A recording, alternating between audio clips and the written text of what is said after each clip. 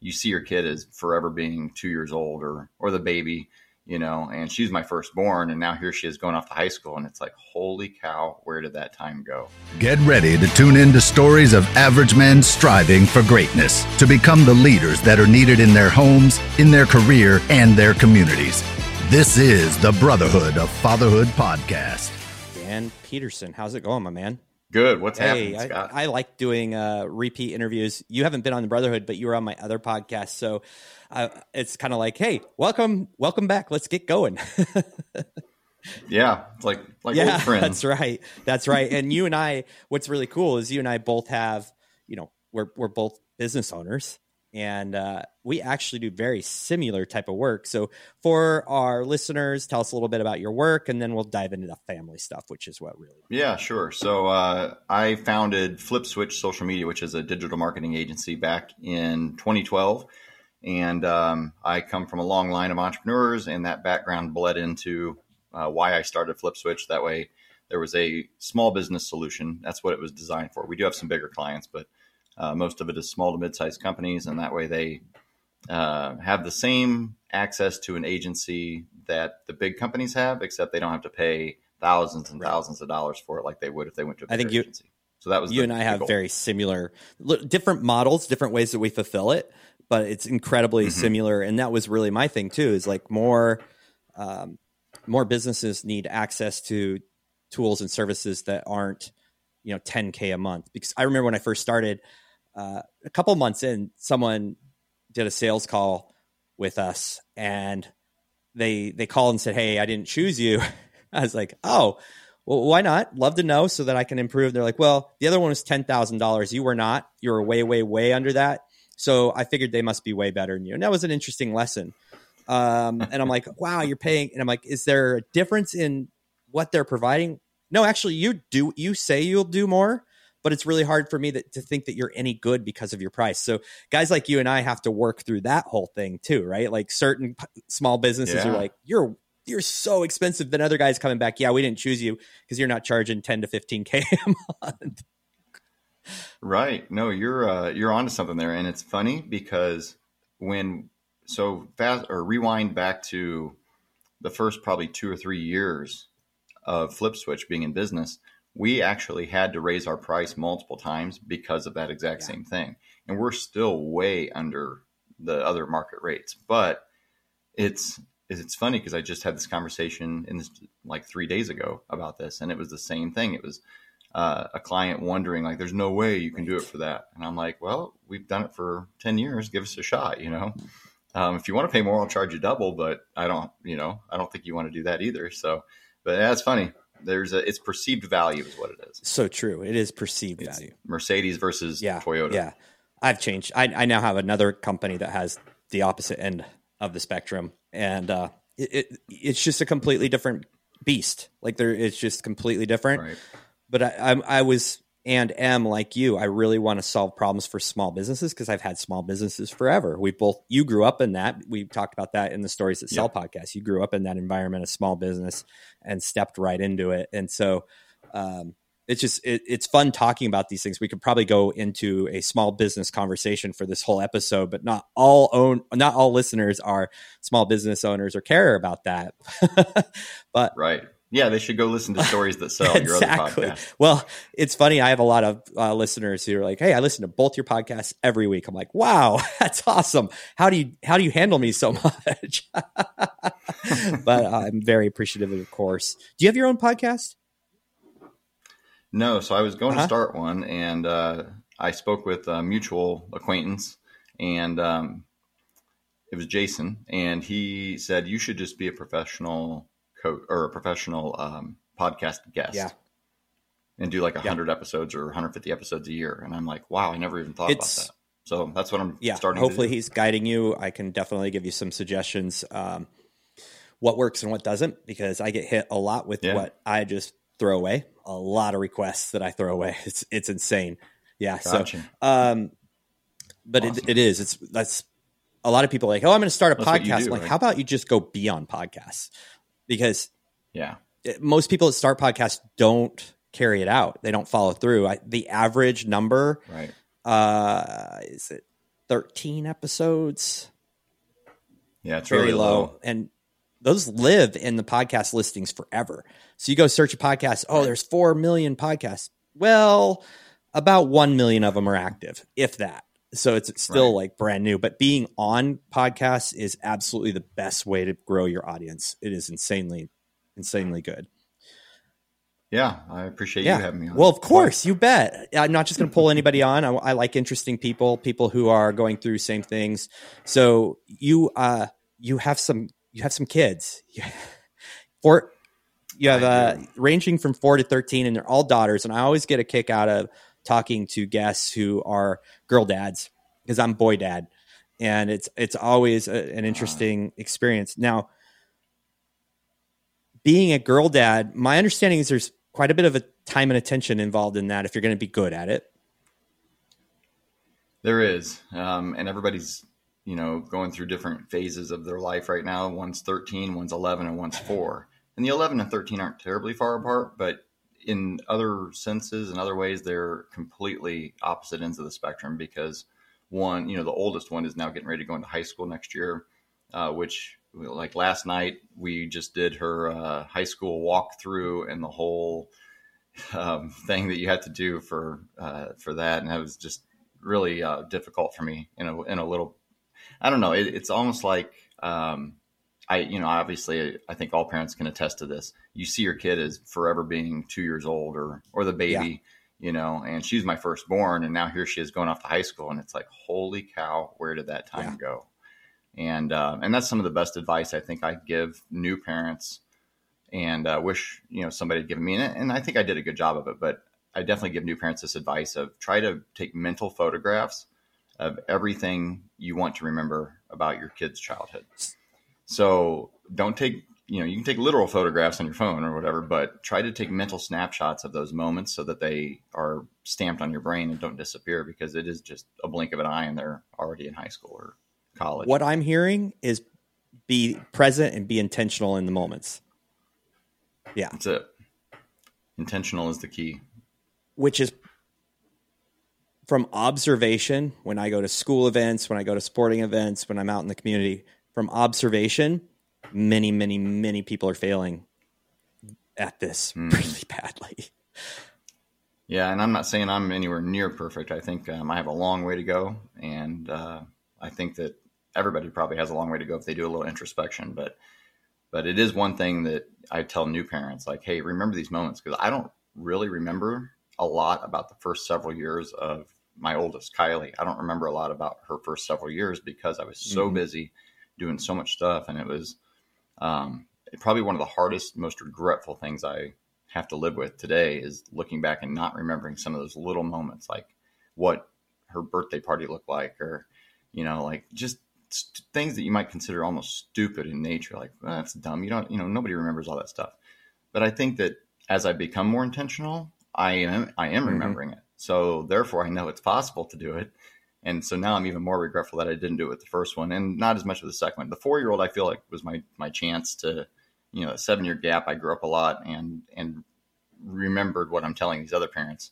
So now I'm able to implement it myself with the third child. But, you can't turn back time. You can't do it over. So you can't beat yourself up. But that's my best advice for everybody, is be more intentional. I agree. And this is kind of the impetus for Brotherhood of Fatherhood in the first place, was the fact that I was working so hard and, like, in the name of supporting my family, that I missed a lot of those moments with my firstborn. Like, an incredibly, it's ironic, and I watch it happen with a lot of men that just get so dialed into work. There's a switch that flips inside of us when we have our first kid. I have studied this and I believe this. A lot of us have this switch and we're like, we've got to provide. And we go, like, I went into hyper mode. I went into hyper work mode and working, 16-hour days. And 5 years later, looking back going, wow, well, that was stupid. Like, I worked really hard for money, yet I lost the one thing that I can't ever get back, which is those moments. Yeah. Time. Yeah. Yeah. Yep. I hear you. I kind of relate to that too. Yeah. So now you have a 4-year-old. And so how have you changed? What kind of things have you changed that how you interact and are involved and intentional? Then, I mean, obviously we just talked about one, but is there other things that you are doing differently now? More patient. I'm not a patient person by nature. And I've got a pretty good temper on me, which probably doesn't even show through you when I talk to people. You'd have to be around me for a while to probably see it. But depending on how stressed I am and things, I'm not good at putting stress in my pocket and going about my day. It mixes into my life too much, and it's something I've really worked on for a long time now. But and I get a little better at it all the time. But patience is the thing that I think with the 4-year-old is really one of the outstanding things, that stands out. I mean, not like I'm doing it outstanding. It's one of the things that stands out from what I did with the first two, where understanding she is a kid, she is going to make mistakes, she is going to do things, make messes and do all that stuff.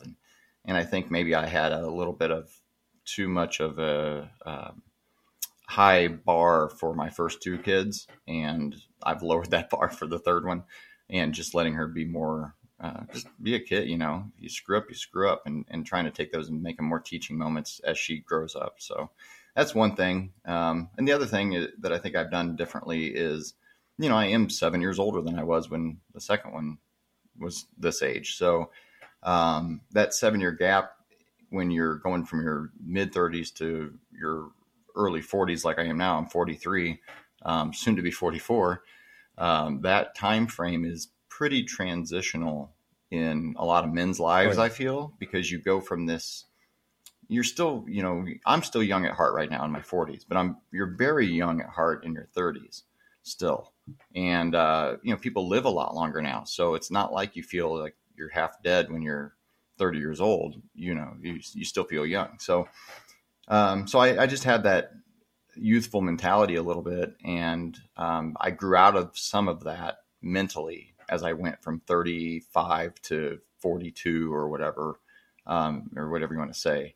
So, yeah, I don't know. I think I guess the easiest way to summarize would be just looking at her life through a different lens because of my age than I did through the lens that I saw the first two, because I was that much younger. Yeah. So then the question becomes, for the younger fathers who don't have the wisdom and the different lens, how do we get that across to them so that they don't feel regret, or like they can speed the process, like they can speed the process you and I went through and be even better. You said two things I really want to talk about. You talked about patience and teachable moments, which they're intertwined. Mm-hmm. I do think most men really struggle with patience. I see it all the time. I used to really struggle with it. I think I'm a little better now. Plus I don't have super young ones in the house. I'm at 15 and 18. One's just about to go off, and the other one's, in high school. But I did have a good friend of mine come and visit for a week or 4 days, and he brought his 8-year-old. And it was really interesting because I got peeked back under the hood of what it's like to be a dad with that age and young. There's a lot of things that can stretch your patience. There's a lot of, obviously for obvious reasons, there's a lot of immaturity and saying silly things. And I watched as this father, was working really hard to be very patient and understanding, and also coaching, like not maybe guiding, like, hey, this is why you wouldn't say that at this point. It was really cool to watch, but it also brought a lot of memories back to me. What is it about us that is why are we so impatient? I mean, because I know you say you're super impatient, but I'm going to just say most men are super impatient. Yeah, I think, and I'm not a doctor or scientist, but I think there's got to be a genetic encoding of a certain level of that, where we are a little more hyper alert maybe, or just go, because we, like you said before, we feel like we have to provide, we feel like we have to protect. We have that built into us from a DNA standpoint, and that has to show through somehow through patience. And it, it's no excuse for any of it, because we are able to control feelings and emotions and things as humans, and so we can learn and grow and develop mentally. We don't have to show the types of things, the negative traits and the things like that, we can put those away. But it is difficult. I think you're right that men have that patience or lack thereof, kind of well, it's kind of the same thing. Like there's that aspect, and then there's tempers and things. I mean, women have tempers too. I mean, I know some women that have crazy tempers. But I feel like genetically, it seems like it's more of that fight or flight kind of war mentality that men have. And I don't know. Like I said, I'm not a scientist or a doctor, but there's got to be something to that. But there's observations of a man who's been through it. And I think quite honestly, there's a lot of learning that we can help other men through. You also mentioned like you basically were talking about anger, having like a bit of a temper. So anger, lack of patience are two recurring things men ask me. How do I fix this? How do I reduce my quickness to anger? How do I reduce? And it's a common thing. And for me, I say, well, you have to develop space, like between the event happening and your response. You have to create something within that. You can't have like a sandwich without any meat. You got to add the meat, which is breathing, maybe like stepping out of the room for a second, if possible, or stepping out of your own reptilian response, drawing in and really letting the rest of the brain work on this. And that takes practice, man. That is not an easy thing to do. Mm-hmm. No, that's spot on right there. That's probably something that I'm working the hardest at, actually, is to take deep breaths and give myself that second before I fly off the handle. So, but you're right. With younger parents, looking back, if I could tell my 27-year-old self or 30-year-old self that, hey, there's a different way to do things. Yeah. That's going to be a lot easier on you and your kids. I would certainly take that advice. Absolutely. But but you can't look back. No, you can't. And that's the thing. But I do want to get back to two other things you talked about. But first, I was listening to Dr. Carolyn Leaf, who's a biophysiologist, or I don't know. She's brilliant. And if you have a chance to listen to her, the Ed Milet podcast with her on it is a brilliant podcast. She talks fast. So I usually listen to podcasts at 1.5. I'm like, I'm going to bump this one back down to 1. But she's incredibly brilliant with the breathing. So I learned a breathing technique from her, and then my wife was just talking about a breathing technique, and I'm like, it's the same, and it's different from what a lot of people think. It's 3 counts in, and then 7 counts out. And what happens in that time? So I'm going to give guys, you out there, a cheat code for creating this space. Somehow neurochemically in the brain, you literally cannot experience stress when you do that breathing pattern. And so it actually creates space. And she says what you should say when you're doing it in your head, which I find really hard because the count is really hard, is think, oh my gosh, I forgot it, but there's 3 words. And think, feel, think, choose, feel. So think about it, choose how you respond, feel that. And it was really interesting, or is it think, feel, choose? I'm butchering it. Go listen to my podcast. And it's probably a year or 2 years old. But I have practiced that because everyone talks about box breathing. Physiologically and neurologically, that actually keeps you in the state you're at instead of heightening. And so that's the reason for box breathing is like, let's get in this state and stay in this state. Whereas this breathing, I've found to completely disarm me. It just like completely disarms me. Of course, you can jump right back into that phase when you're done. And it's really hard to say, hey, you're really annoying me. Let me take a second and do 3 counts in, 7 out for about 3 or 4 rounds. But it's really worked for me. So just wanted to throw that out there because it's been a conversation around our house. You did talk about, you said with your 4-year-old now, teaching moments. And this one is really, really near and dear to my heart. So what was the thing that switched for you, and how do you use these scenarios now as teaching moments instead of just blow-ups? I think just maturity, just a different perspective. And that's something that I'm really working hard on embedding in my all my children right now. I'm going really hard on gratitude and perspective. If any of them were home right now from school, I could tell you, if I just asked them, what are our 2 words or something to that effect, they would probably tell you, I would hope they would tell you, gratitude and perspective, because those are the 2 things that I'm really pounding into them. And they go hand in hand.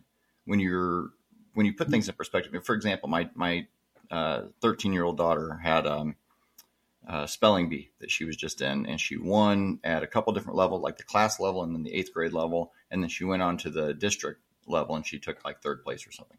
And she was really upset that because she came down to like her and one other person. So she almost made it all the way through the district and almost won the district. And she was really upset when she lost because she knew the word, or said she knew the word. She just said it wrong and this and that. And, she's crying and really having a rough time with it. And I said, Kylie, you just got to put it in perspective. It's hard when you're that age, obviously. It's hard for any age for a lot of people. But I'm really trying at this younger age to build this in them so that when they grow older, it's a more natural occurrence to feel this instead of always having to go back to the playbook and say, oh, well, I got to remember perspective and gratitude. But I told her, I said, there's people who woke up this morning and had parents that died. There's people who, just as I'm telling you this, somewhere just lost a loved one in a car accident. There's so many things that are serious that are going on. And I always make sure I tell her, I'm not diminishing the seriousness of this in your mind right now or in your life. I know it's important. And, by all means, feel your emotions and so on. But just don't go overboard with those emotions is kind of where I try to come in and say, look, it's okay to be sad and upset, but let it get through you and don't dwell on it, because that doesn't do any good in any regard for anything at any level of seriousness. So perspective is one, and then gratitude goes hand in hand with that by, telling them, just look at all the things you do have to be grateful for. You're the only, like in this case, you're the only kid that won at the first level.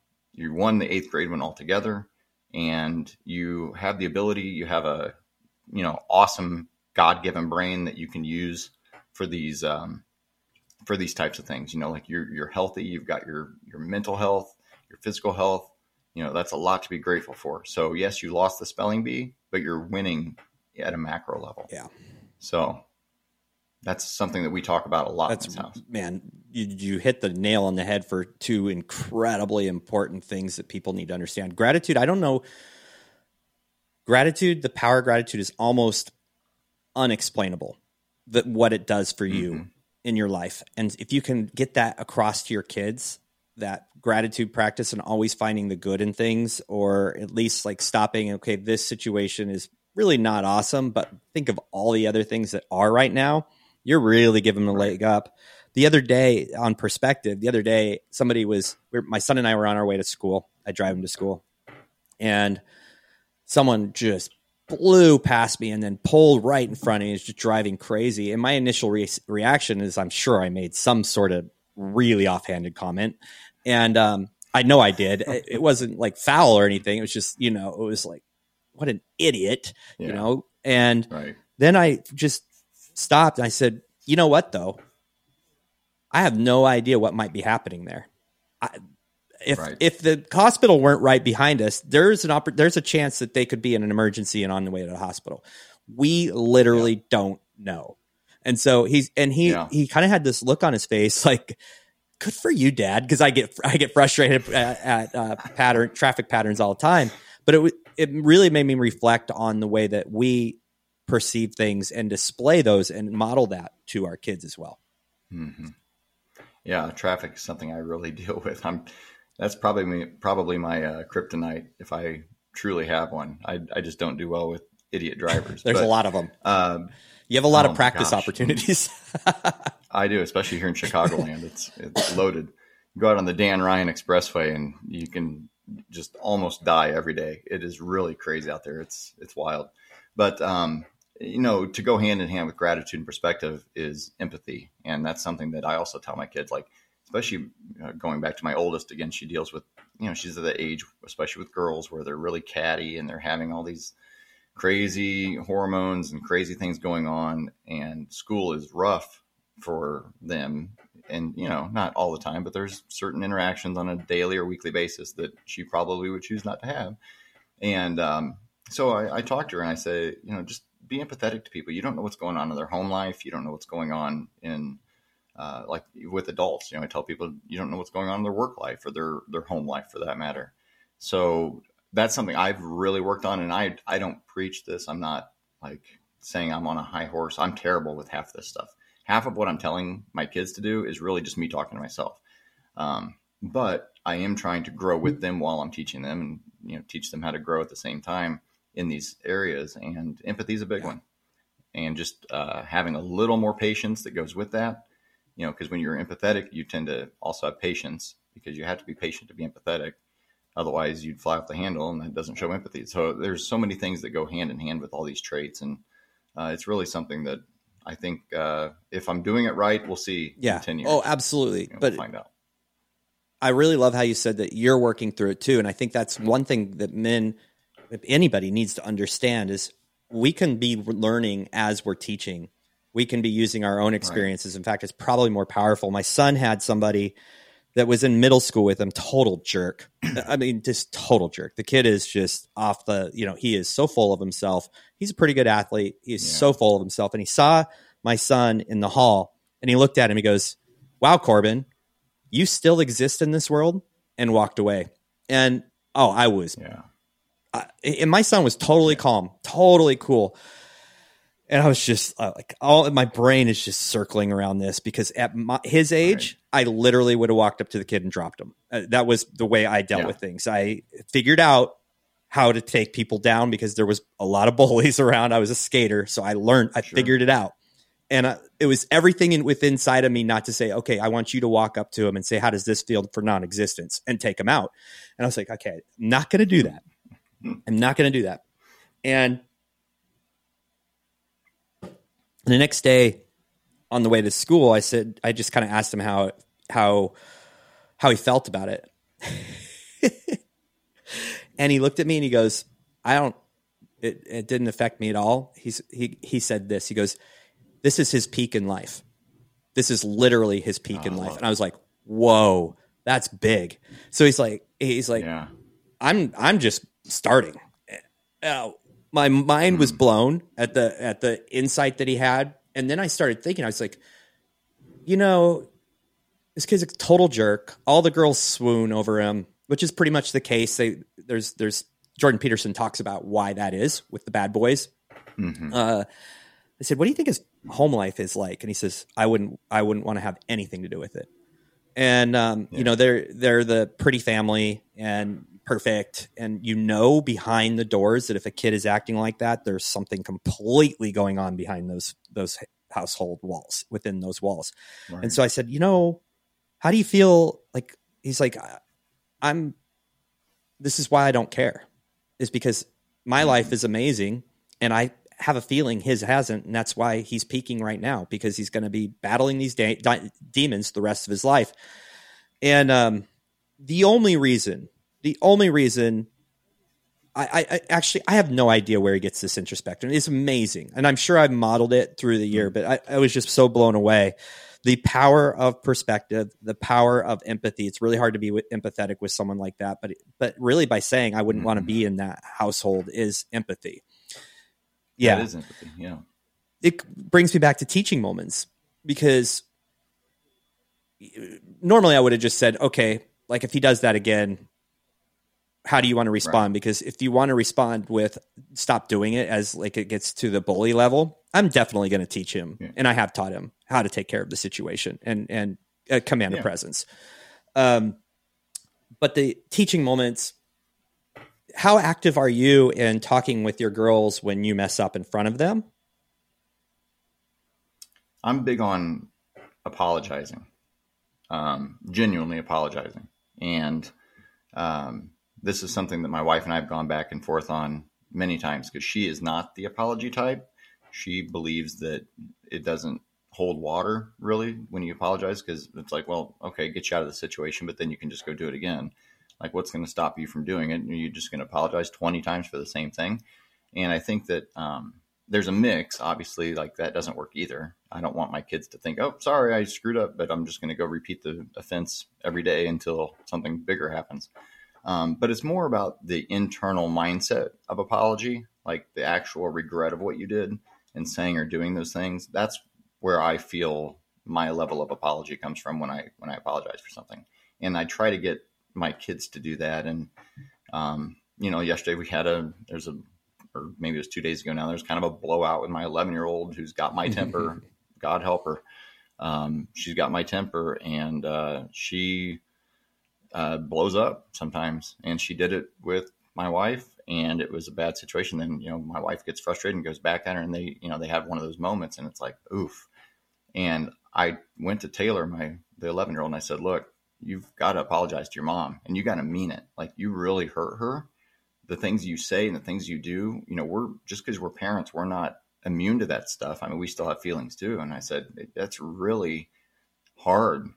Like what you just did is really hard on your mom. And it's not the first time either. It's not like this is the first time it's happened.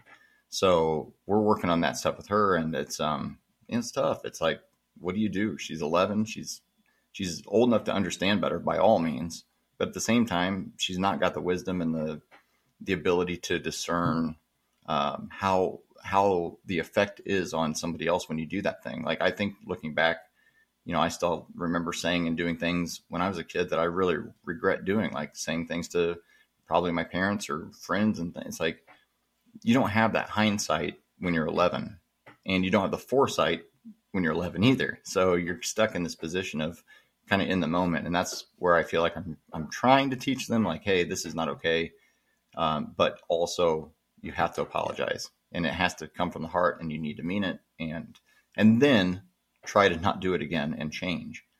And, it's tough. It's just a hard thing, but it's all hard. But when has something been parenting is hard. Great that didn't come with difficulty, right? I mean, it's just, that's the equation in life. Most of the things worth having are pretty hard to get. So that's an interesting, trying to figure out how to phrase this. That's an interesting perspective between you and your wife, where you apologize, and then she's kind of like in this place of, it's just kind of like flapping the lips because it's going to happen again. Yeah. What do you guys? We've been talking about parenting. What are some of the biggest lessons you've learned in marriage? You've been married now for 15 years. Yeah. Just sit down and shut up. No, I'm just kidding. It's I don't even know where to begin, really. I mean, it's constant growth. It's constantly trying to look back at things that I've said or done that I shouldn't, and then not repeat those mistakes. And just some of the, I guess, a lot of the same things that I tell my kids as I'm trying to implement. I mentioned a minute ago that I'm working on these myself as much or more than I'm trying to teach my kids. Let's call it what it is. The personal brand I have online, the Dan Peterson official pages, when I talk about this stuff, it's trying to put it out there in the world, but it's really, and I even said this, I think, in one of my early posts when I started my brand, my personal brand, was talking about how really this is just aimed at me. This is, the 3 fingers pointing back at me type of mentality. So that's a tough question really to answer without taking hours to do it. But, I guess I would say some of the things are just being more intentional there as well. Really still dating. Here's a good tip, is continuing to date. Find time, especially with 3 kids, like carve out time. Let's go. Valentine's Day, as of the time we're recording this, was a couple days ago. And I was super busy. My wife was super busy. And we made it a point to take an hour out of the day. In the middle of the day, there's this little lunch spot 2 blocks from where we live. And we went over there, and it's some of our favorite food in the area anyway. So it's perfect. Nothing over the top, nothing crazy, no fancy dinner. And we made that hour and a half just to sit down, get away, enjoy some food, some discussion, and then go back and get back into it. But we didn't have to do that at all. And we could have kicked it to the next day. And then what if something happens the next day, and then so on. Thankfully, my wife's not huge into Valentine's Day, so I kind of dodged a bullet there. But, and we never really got into Valentine's Day like some couples do, where it's really a big deal. But I still, want to show her, obviously, how much I love her and this and that. And Valentine's Day is a good extra day to do that, I suppose. So we try to get away. We try to do something. And then, some one-on-one vacations and short trips. And we use that time to also let the kids be with the grandparents. Some of my best memories growing up were with my grandparents. Practically lived at their house. And so I want that same type of relationship with my kids and their grandparents. And that's a good chance to kill two birds with one stone. So something that my wife and I do, I kind of I take charge of it because I think she would never plan it herself, but she really, really likes it, is at least once a quarter, I'm like, clear your schedule for Friday. We're heading out. And you don't get an opportunity to say no. Like, it's like literally, right. And I go and take her somewhere, within an hour, and just stay at a hotel, eat dinner, slow everything down. And it's an amazing opportunity. I really, really encourage people to do that. But I also encourage men to constantly pursue their wives and date their wives, take them out. A lot of guys will lean on, well, we don't have a sitter, we don't have our in-laws in town. Just make it happen. Like, figure it out. If it's important to you, you'll figure it out. And that's tough. My wife, personally, she'll be like, I'm good without a date night. But I do notice a difference when I do have a date night with her. Like, there's a little more like, oh, okay. So I have to consistently work at that. And because I'm the one that's like, hey, let's go on a date. And she's like, we got too much going on. The boys are busy. So maybe it's a little different for my family, but it is one of the most important ways to just keep a connection at a deeper level and really keep things real. It is, especially as you get older, and I'm not old, but I'm not 20s either. I'm coming up on my mid 40s, and life's short and fast. And like, the last thing I want in life is regret. The last thing I want to do is if I make it that long, when I'm 90 years old on my deathbed, looking back and saying, boy, I sure wish I worked more. I sure wish I didn't go on all those dates and vacations and stuff. Like, I'm just really big on that. And that's something that I really talk about a lot. And it bleeds into everything I kind of try to do with kids. And I don't do a good enough job with the kids with this. And this is something I'm trying to grow with as well, is to take them and do things with them more, and like, even my wife was out of town in Florida a couple of days ago for work stuff. And I took two of them, because one of them was at a sleepover. I took the other two to McDonald's because the little 4-year-old wanted to go in the playground area, and all that stuff. And just whether it's a trip to McDonald's or going to Universal Studios or anything in between, it's, trying to make those memories and stuff. And my father-in-law does a good job of this. He gives the gift of time. So as his kids, my wife and her brother and sister and stuff have gotten older, he gives the gift of time where they go to a Cardinals game or something. I'm a Cubs fan, so I don't love that, but a little inside joke there. But we're starting to do the same thing and really try to kind of get away from all the junk. Like, these kids don't need anything else. They don't need more toys. They don't need anything. But time is our ultimate, arbitrage. And if you can find a way to make more use of that, then you're winning. We just did our family values. We kind of loosely had them when we really nailed them down and talked to our kids because they're old enough. And one of them is the value of experiences over things. And so then, experiences are had when you spend time. And when you go from 10 years later, when you ask them about their childhood, they're probably not going to talk about the bike that they got or the new whatever, game. They're going to talk about, oh, remember when we all did X, Y, and Z? And I think that's something you really should pay attention to and think about. And I really value that because the gift of time is so incredibly important. It's remember, when Dad pushed me down the sidewalk, teaching me how to ride the bike. It's the memory of it's not getting the bike. Exactly. I think a lot of men, because they're guilty of time, they do the gifts thing to try and fill the void. The other thing I was thinking about when you're talking about is, you're in your 40s and, things change in how you are with your wife. What I tell men is like, you're going to, in the sandwich of your marriage, you have pre-kids, typically, not always. You have pre-kids, then you have kids, but then there's post-kids. And post-kids, you may not be working. You may not be working as much. I don't think I'll ever stop working. But you may not be working as much, and there's going to be a lot more freedom. What are you doing in that middle part of the sandwich to make sure that you're really enjoying the end years? And if you're disconnected from your wife, not dating, not connecting on a deeper level, not being intentional about that, you're going to be miserable.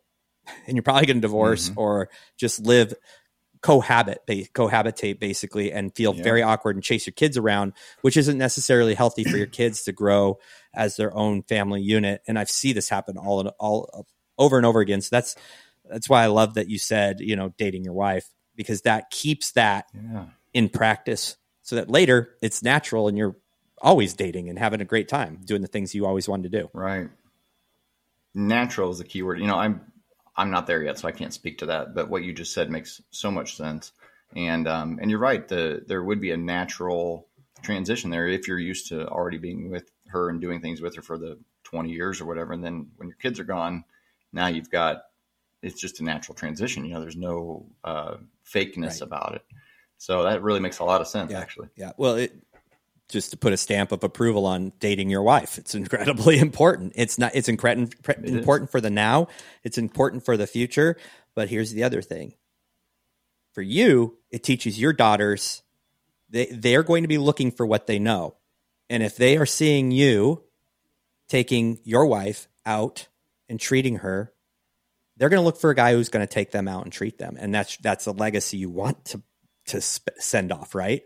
So, and lucky for you, I was just going to say, you have to always have in your head, like, how I treat these ladies, these girls in my life is how they're going to look for somebody to treat them. And that's a lot of pressure. Yeah, it is. And I failed in so many ways in that department. And that's, hopefully I'm not the only one, but I feel like I am sometimes. I feel like I'm the only one that's losing at that. No. And I don't think you're losing.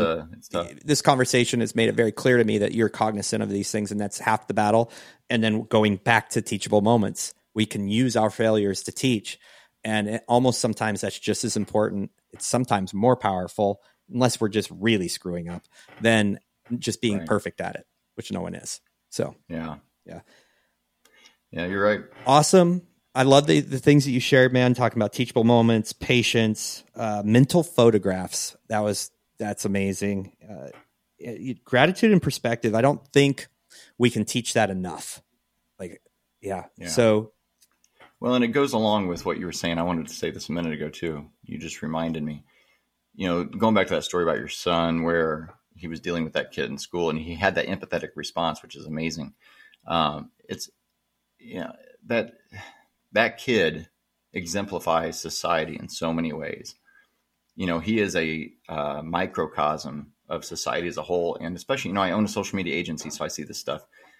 I see it more than the average person, right? Because I'm looking at it from a 30,000 foot view. And everybody just is posting their highlight reel on Instagram or whatever. And of course, it looks like everybody's great and everything's fantastic in the house. And then, to the story that you just told, who knows what that kid's going through? He would probably trade every vacation picture from him and his family on the beach and doing all the things to have 10 minutes of real quality time.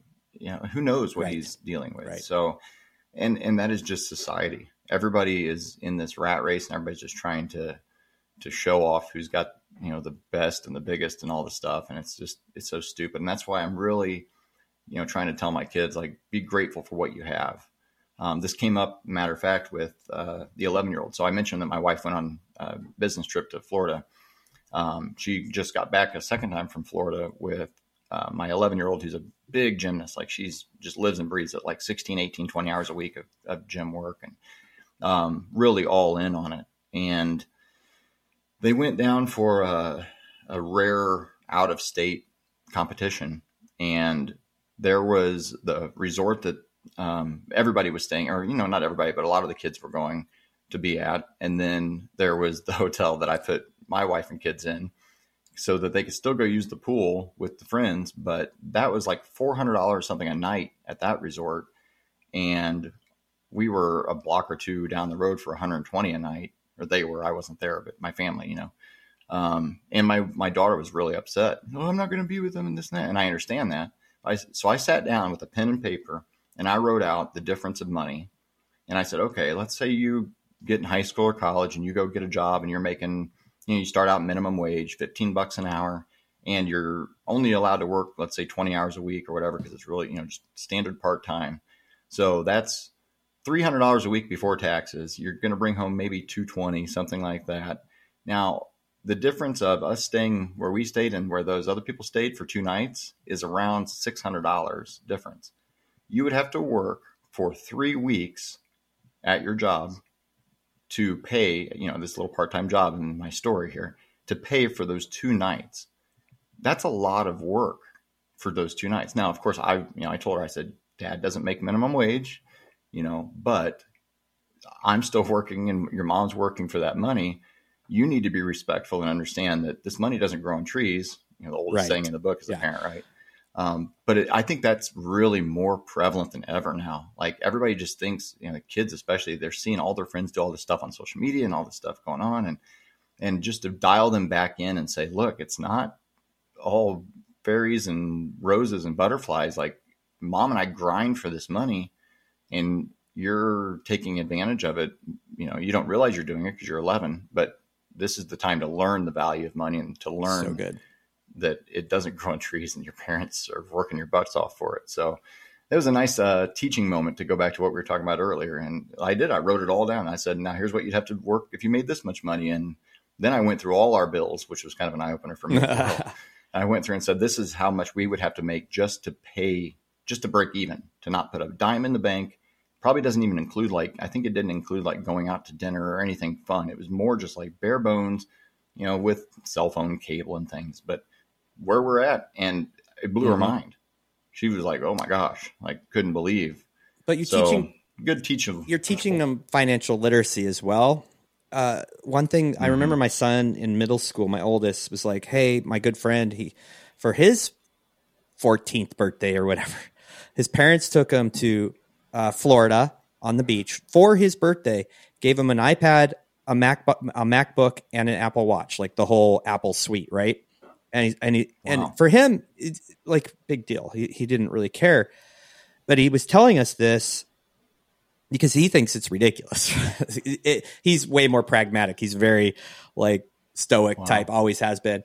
And it was a really great opportunity to say, well, how do you feel about, what we do for your birthday? And that conversation went on and we got to talk about values. So, hey, look, that family has a much nicer car than us.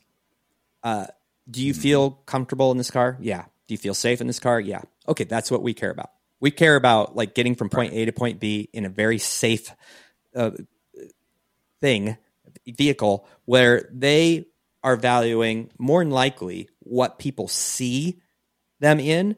And it may or may not be true, but we don't care. And so we have different values as them because that might be stretching them all the way thin, or they may be in really big debt to just drive a car that looks like that, or just give their kids these gifts, or they might have just a lot more money. And then let's look at perspective.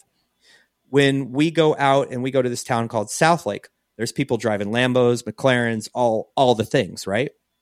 And you look at that and you say, okay, son, that's a $600,000 car. But what I want you to understand is to not judge that person for driving that, because there's a chance that they make or have enough money that's like me buying a moped. And that's typically the case. We cannot judge somebody for whether they're riding a moped or a Lamborghini. One, we all have different values, so we value things differently. Two, you don't know the whole story. And so we can't judge for the people living extravagant lives because they might give millions of dollars to charities every year. Right. We don't know. That's right. And it's not for us to judge, but you just assume they do. And how much good is that doing? There's, it's these opportunities are so good to teach them. That family obviously values staying in a very expensive hotel, and I'm not against that, but we value it's our hard-earned money. If we do this, we won't be able to go on this vacation. So we really want to do this thing. That's right. So those are such good conversations, man. Good on you for having those conversations and going through the budget with her. Wow. talk about powerful. It's tough. Yeah. Yeah. I know. And that's right there. Boom. You nailed it. Might as well start young. Yeah. Start young on gratitude. Start young on teachable moments. Start young on empathy and perspective. Just really good. Dan, thank you so much, man. We're trying. Thank you. Thanks for having me on. It's always a pleasure. Lots of wisdom, and I really appreciate you. Hey, guys, you got to check out Dan's business. It is actually going to be in the show notes.